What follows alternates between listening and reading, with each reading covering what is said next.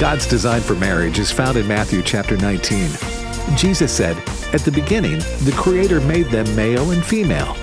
For this reason, a man will leave his mother and father and be united to his wife, and the two will become one flesh." Welcome to By Design from American Family Radio. Yes. Welcome to By Design. We're glad that you're with us today. By Design's mission is to educate and encourage people to embrace God's design for marriage and family as the fundamental building blocks for all human civilization, and to celebrate the union of one man, one woman as the objective institution that produces human flourishing. Forgive my fumbling there. Oh, it's easy for us to say, but way more difficult to actually live out, right? Oh, man. Yes.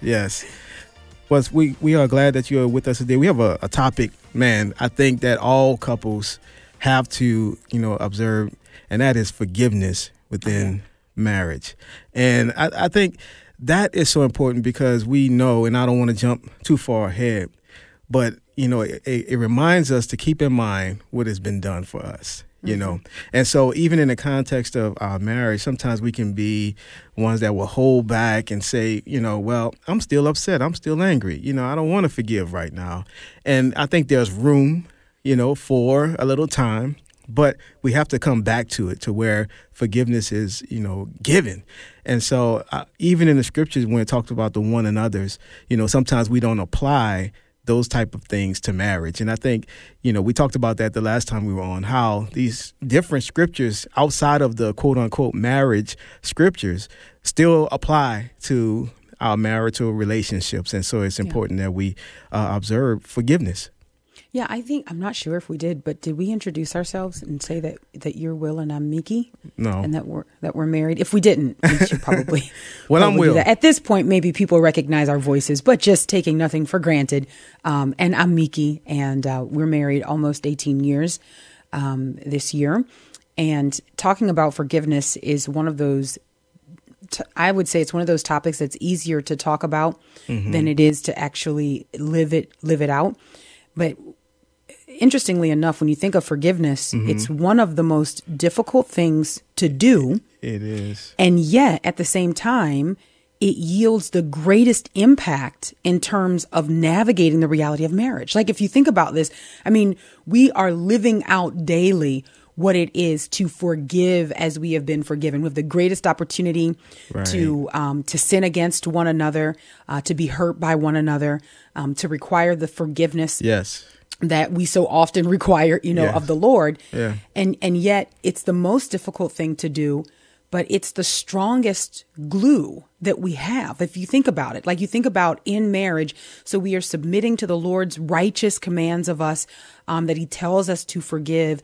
But at the same time, it's not that we're just doing this because, we know it's the right thing to do.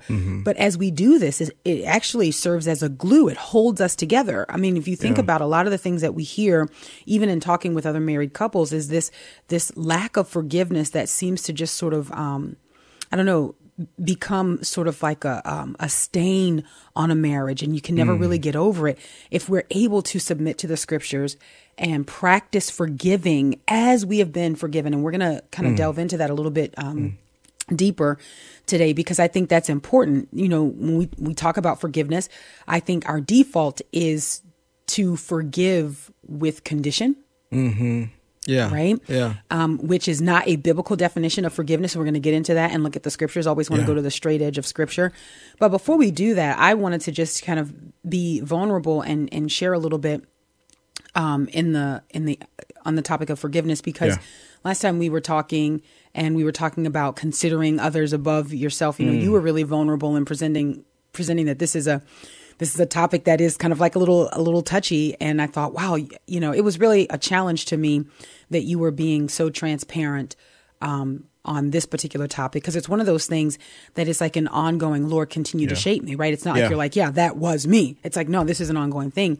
And I think the same is true for me as it pertains to forgiveness. It's an ongoing thing, learning how to forgive and not requiring more of the person who is seeking forgiveness than Jesus Christ requires of me when I need to be forgiven. And what is that? It is simply that I come to him. Yeah. That I confess my sin I agree with him. I say the same thing that he says about sin, right? That it is bad. Right. And then I repent of that sin and I ask the Lord to forgive me. And the scriptures teach us that that is what is required for us to be forgiven. Yeah. And yet, as humans, we often go to a situation. Now, let's just be reminded here. None of us is Jesus. Like none of us, right, can claim any type of perfection or any type of innate standard by which we can hold people against and say, you need to do this and then I will forgive, or I can't believe you know. And yet, this is often how we approach forgiveness. I know for myself, this was how I approached forgiveness, as if I had some sort. I wouldn't have said this. I wouldn't have said it in the terms that I'm about to say it in. But I think when you really boil it all down, what you're left with is an inflated view of yourself when you can't forgive people. You think there is something super great about you. So it's pride. At the It root is of absolutely pride. It is absolutely pride. And pride is destructive. Pride is arrogant. And God opposes the proud. And so when you have a marriage where a person is unwilling to forgive, now, mind you, one of the spouses, okay, just depends on who is bent in this way, will often say of forgiveness, I just can't. I just can't. And so it really sounds like there is an actual legitimate inability. Well, that's a lie. That's a lie. The Bible tells you to forgive as you've been forgiven. So if we want to overcome this impediment in our life, if we want to stop stumbling over this, I think the better phrasing is, I won't. I just won't. Because then I think you are actually stating the reality of what your position is. Wow. And that adds some weight to it because, you got to take that before the Lord. You got to, if you're saying, I just won't, if you are real with yourself, man, that's heavy. It is heavy. Because then you have to ask your question, the question, what has God not forgiven you of? Yes. What if God said, I won't forgive? Oh man. we would eternally be in trouble. Yeah. I think the thing about unforgiveness and unwillingness to forgive, it's very deceptive. And I'll explain what I mean. It's deceptive in that it feels justified when we have been wrong. Because remember, if we are talking about forgiveness, then we are talking about sin. Anytime you read of forgiveness in scripture, it is because of a transgression. It is because of sin. So if we are talking about forgiveness, then we are talking about a legitimate transgression, which means that there is actually hurt there. So we don't want to minimize this by saying, and you probably just need to get over it. No, there's really a hurt. Right. There's a deep problem. But remember, the scriptures don't tell us that we get to apply them when we feel like it's, possible. Like when I feel like that's within my ability to do, if I'm capable of doing it here, then I'm going to apply the scriptures. No, we are just given the commands. We have to submit to those. Unforgiveness is very deceptive because you feel justified in that you feel like you have the right to hold back forgiveness. And why do you feel that way? Because you've been hurt. Because the person has really, truly sinned against you. And so you feel like I have the right to hold on to this so that the person knows that this was a deep hurt. But what if in marriage our approach was different? What if we both go into the situation recognizing that sinning against a brother or a sister is only sin because it is sin against God? If both people go into the situation with that full understanding, then what happens is that we recognize that my forgiveness does not minimize the transgression. In fact, my forgiveness is that much greater because I'm saying, yep, this was absolutely wrong. And I absolutely hate that you did this. Right? I mean, because think about it. If it's just light, I don't care. Yeah. Okay. Yeah. You spilled milk, wipe it up. Right. Then you're not really calling on the person to be forgiven, or you're not really asking the person to forgive you. You're just saying, my bad, which is totally not asking for forgiveness. No, not at all. No. So I think it's important for us to understand that the scriptures anticipate the heaviness of forgiveness. Wow.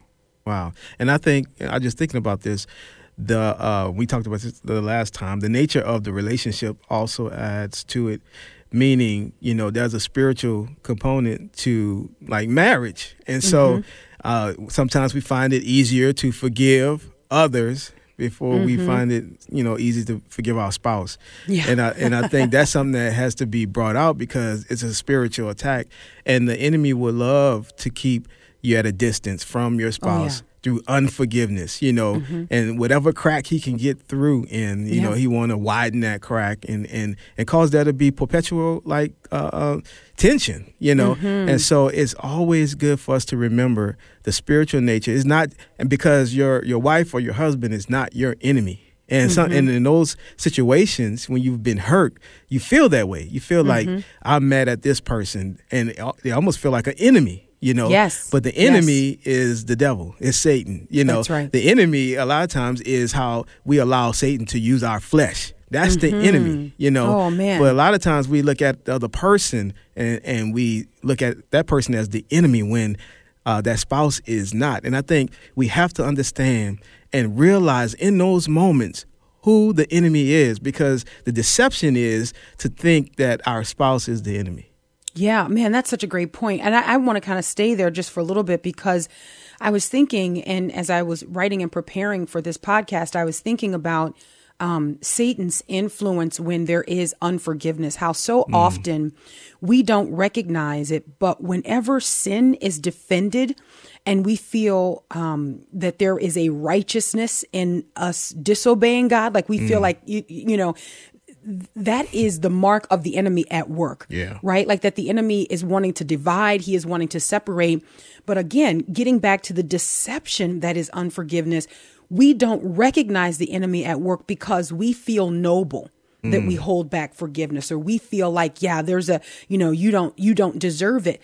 But again, the remedy to this is recognizing that we ourselves do not deserve the forgiveness that comes to us from the Lord. Right. And I would say this, you mentioned sometimes it's easier to forgive those who, outside of our family, certainly someone who is not our spouse, it can be easier to do that. And I think there's a biblical reason for that as well, because when you talk about transgression, you are talking about wronging someone who's really close to you. Yeah. Right. So our sin and our transgression, even against the holy and righteous God, is transgression because of the nearness of God to us, right? So think about this. So it's easier for you to say to the person who just says a cross word to you, but you don't expect them to know better, right? So it's like the heathens sort of like raging against God. It's like, he just laughs. You know what I mean? Like, come on, he holds them in derision. But for his people who should know him, when they are transgressing against him, it's like the wrath of God is revealed. Why? Because there's an element of closeness that carries with it I would say the inherent expectation that this is more egregious because you know me, know me, right? But in light of that, it makes the forgiveness that comes from God all the more sweet, I would say, because we don't deserve it. Right. You know what I mean? We do know him and we should know better. So then if you transfer that to the marital context, we do know one another and we should know better, but we failed, right? And when we fail, we need forgiveness. And just as God forgives us when we fail, we are required. This is not an option. And I think that's the thing that has to be stressed today. Forgiveness is not optional, and it is not pious to harbor unforgiveness. It doesn't make you a better person. It just makes you disobedient, right? To the point where ultimately you have to face God's judgment on that. And it's amazing too, just a side note about unforgiveness, and bitterness and things like that. Yes, it has a spiritual root to it, but man, it can affect even physically and mentally. Those things, they manifest in different ways. And so you're not hurting the other person by not forgiving the person, you're hurting yourself. Right. Yeah.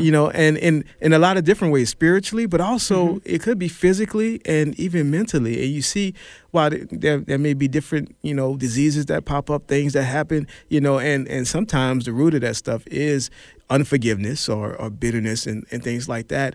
And, sometimes we just kind of gloss over that, like, no, I just need to get well or whatever, but not really deal with the root, which is maybe going back and forgiving that person that you have not forgiven, And I think even in our marriages, that's something that we have to shine a light on, because there may be some issues that are happening because of unforgiveness from years past, and that's very real.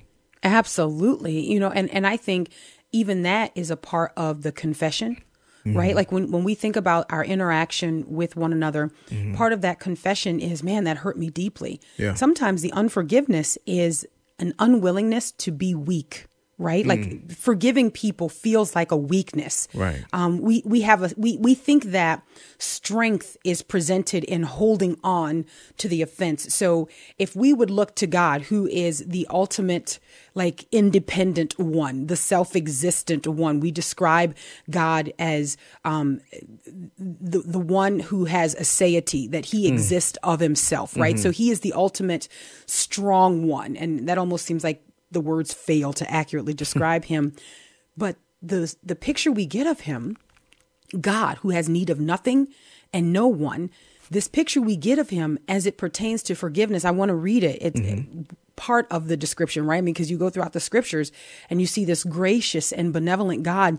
But in Psalm chapter 103, and I want to look at verses 8 through 12.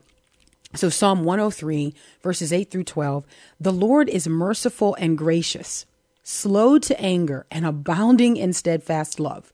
He will not always chide, nor will he keep his anger forever. Okay, so if there is the strong one who could hold on to his anger forever, and like in a literal sense, could hold on to this That's enduring good. Anger, the eternal one could be angry forever. Wow. But what does the Bible teach us about this strength of God, right?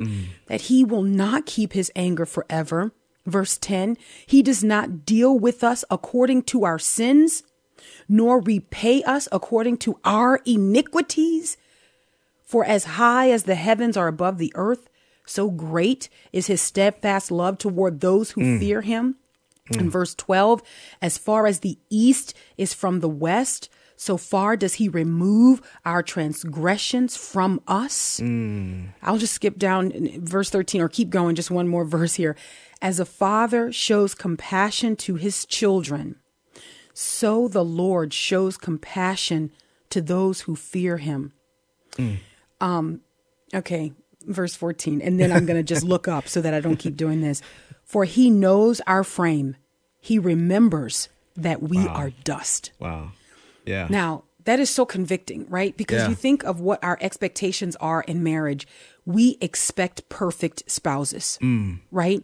And when we don't forgive or refuse to forgive, we in our own human frame have forgotten their human frame. Wow. Right? Like we are dust. That's right. Yet holding dust to a standard of some sort of precious metal. Yeah.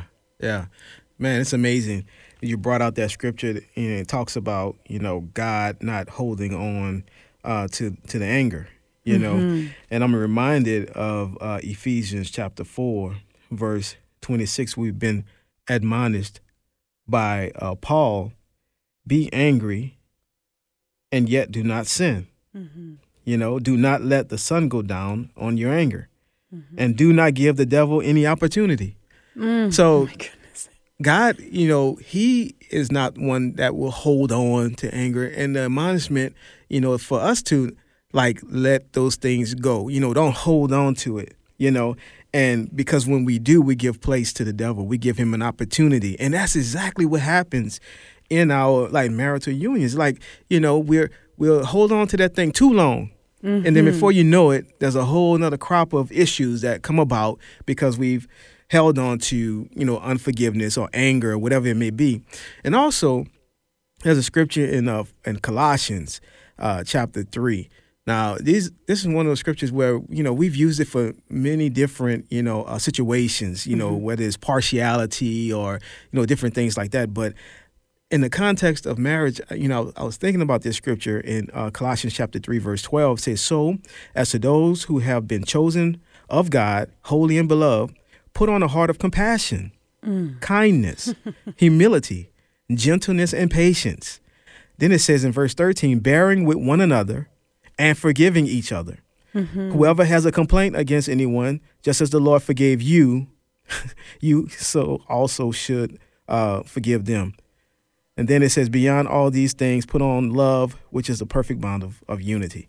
Amen. And I think, even with those scriptures, that we can have that in the context of brothers and sisters in Christ. That should be that way within the body of Christ. But even within our marriages, that should be, we should put on compassion, kindness, humility, gentleness, and patience. And sometimes we don't think about it in that context. But yes, we need to have those things as a part of our marriage, and being able to forgive one another, and also receive forgiveness. And so yes. I think that's so important that we don't only look at some of these scriptures, those one another's, as that's my brother and sister in Christ. Yes, but also husband and wives, yes. We need to practice those things at home as well. Man, I want to stay here on the topic of forgiveness and forgiving from the heart and forgiving as we have been forgiven. And I'm flipping here in my Bible. I wanted to turn to Matthew chapter 18 and look at verses 21 through 35, because I think that there may be some things that are not understood about forgiving from the heart and what that really means. There are people who will say, I'll forgive, but I'll never forget, or there are people, usually these are the people who have committed the offense, and they will say, forgive and forget. Forgive and forget, right? And so it's like, It's amazing how you have these two different extremes, and maybe both presenters not understanding what forgetting actually means. And so we see this in scripture, right? But I want to kind of just explore what this actually means. So in Matthew chapter 18, verses 21 through 25, let me just flip to that real quick, because I think that you can't overlook this in scripture. So Matthew chapter 18, verses 21 through 25. And the Bible says here, Jesus said to him, if you would be perfect, go sell what you possess and give to the poor, and you will have treasure in heaven, and come and follow me. When the young man heard this, he was sorrowful, for he had great possession. Wait, hold on. Let me make sure that I'm reading the right passage here. Yeah, Matthew chapter 18, verses 21 through 35. All right, and then 23.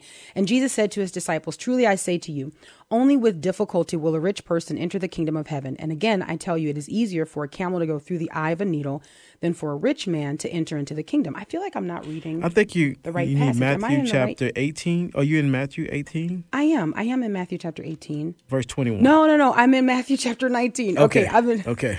I'm reading in the wrong. I'm like, that's not the passage that I was looking for. But I was actually in chapter 19. Okay. Matthew chapter 18, verses 21 through 35. Now I'm in. Thank you so much. Okay. Then Peter came up. This is where I need to be. Okay. Then Peter came up and said to him, Lord, how often will my brother sin against me and I forgive him? As many as 7 times? Jesus said to him, I do not say to you 7 times, but 77 times. Therefore, the kingdom of heaven may be compared to a king. And this is so important. May be compared to a king who wished to settle accounts with his servants. When he began to settle, one was brought to him who owed him 10,000 talents. And since he could not pay, his master ordered him to be sold with his wife and children and all that he had, and payment to be made. So the servant fell on his knees, imploring him, have patience with me, and I will pay you everything. And out of pity for him, the master of the servant released him and forgave his debt. But when that same servant went out, he found one of his fellow servants who owed him 100 denarii. And seizing him, he began to choke him, saying, pay what you owe. Verse 29. So his fellow servant fell down and pleaded with him, have patience with me, and I will pay you. Verse 30. He refused and went and put him in prison until he should pay the debt. Wow. When his fellow servants saw what had taken place, they were greatly distressed, and they went and reported to their master all that had taken place. Then his master summoned him and said to him, you wicked servant, I forgave you all that debt because you pleaded with me. Okay. I love the Lord. Verse 33, and should not you have had mercy on your fellow servant as I had mercy on you? And in anger, his master delivered him to the jailers until he should pay all of his debt. So also my heavenly Father will do to every one of you if you do not forgive your brother from your heart. So I was thinking about this, and I'm telling you, this is so convicting for me, because in my struggles with forgiveness and this wrong expectation of perfection from people. I mean, that is what it is. It's this wrong expectation that a person should be perfect even when you yourself are not perfect, right? This is sinful. This is prideful. But you think about this call that Jesus issues to forgive from the heart. And it's crazy because you can have the heart of something described even in inanimate objects, right? So you could say the heart of the city or the heart of the matter. And so what is being described? It's not just the emotions, but it is the central inmost part of anything. Right. Wow. So deep down in the, like, what makes you who you are? Yeah. What makes you who you are? This is the manner in which you are to forgive. And so if what makes you who you are is being a follower of Christ, then you forgive as Christ forgave. And this biblical forgiveness is that we are choosing not to remember the offense. It's not that it didn't happen, right? But we are choosing not to act on what it is that did happen. And this is what it is to forget. So yes, the Bible does speak of the Lord who is gracious, who forgets our sins, right? Not that he can't recall them. Right. Oh, what did they do? I don't remember. Nope, it's not that. It's that he chooses not to act on what he clearly knows that you did. This is forgiveness. To be remembered by the Lord is not that, oh, I don't know where that person is, and oh, all of a sudden no, but it is for the Lord to act on your behalf now, for him to acknowledge and to act on your behalf. And so when we forget how people trespass against us, it's not that we just expect to have this brainwashing, if you will. Yeah. It's that we say, while I remember it, I'm not going to act on it. And why am I not going to act on it? Because he who remembers all things, when I cried out to him, chose not to act on my sin. That's big. That's big. The Bible says in Proverbs chapter 4, verse 23, watch over your heart with all diligence, for from it flows the springs of life. And the way that we watch over our hearts is operating in forgiveness. You know, just like you said, from the heart, we are to forgive. And so, man, I think that's a valuable and a great lesson that, man, you know, we hurt ourselves, you know, when we don't forgive, and it can play out in so many different ways in our lives, and that we can't withhold forgiveness because God has not done that to us. And imagine if he did. Well, thank you for listening to By Design. We appreciate you being here with us.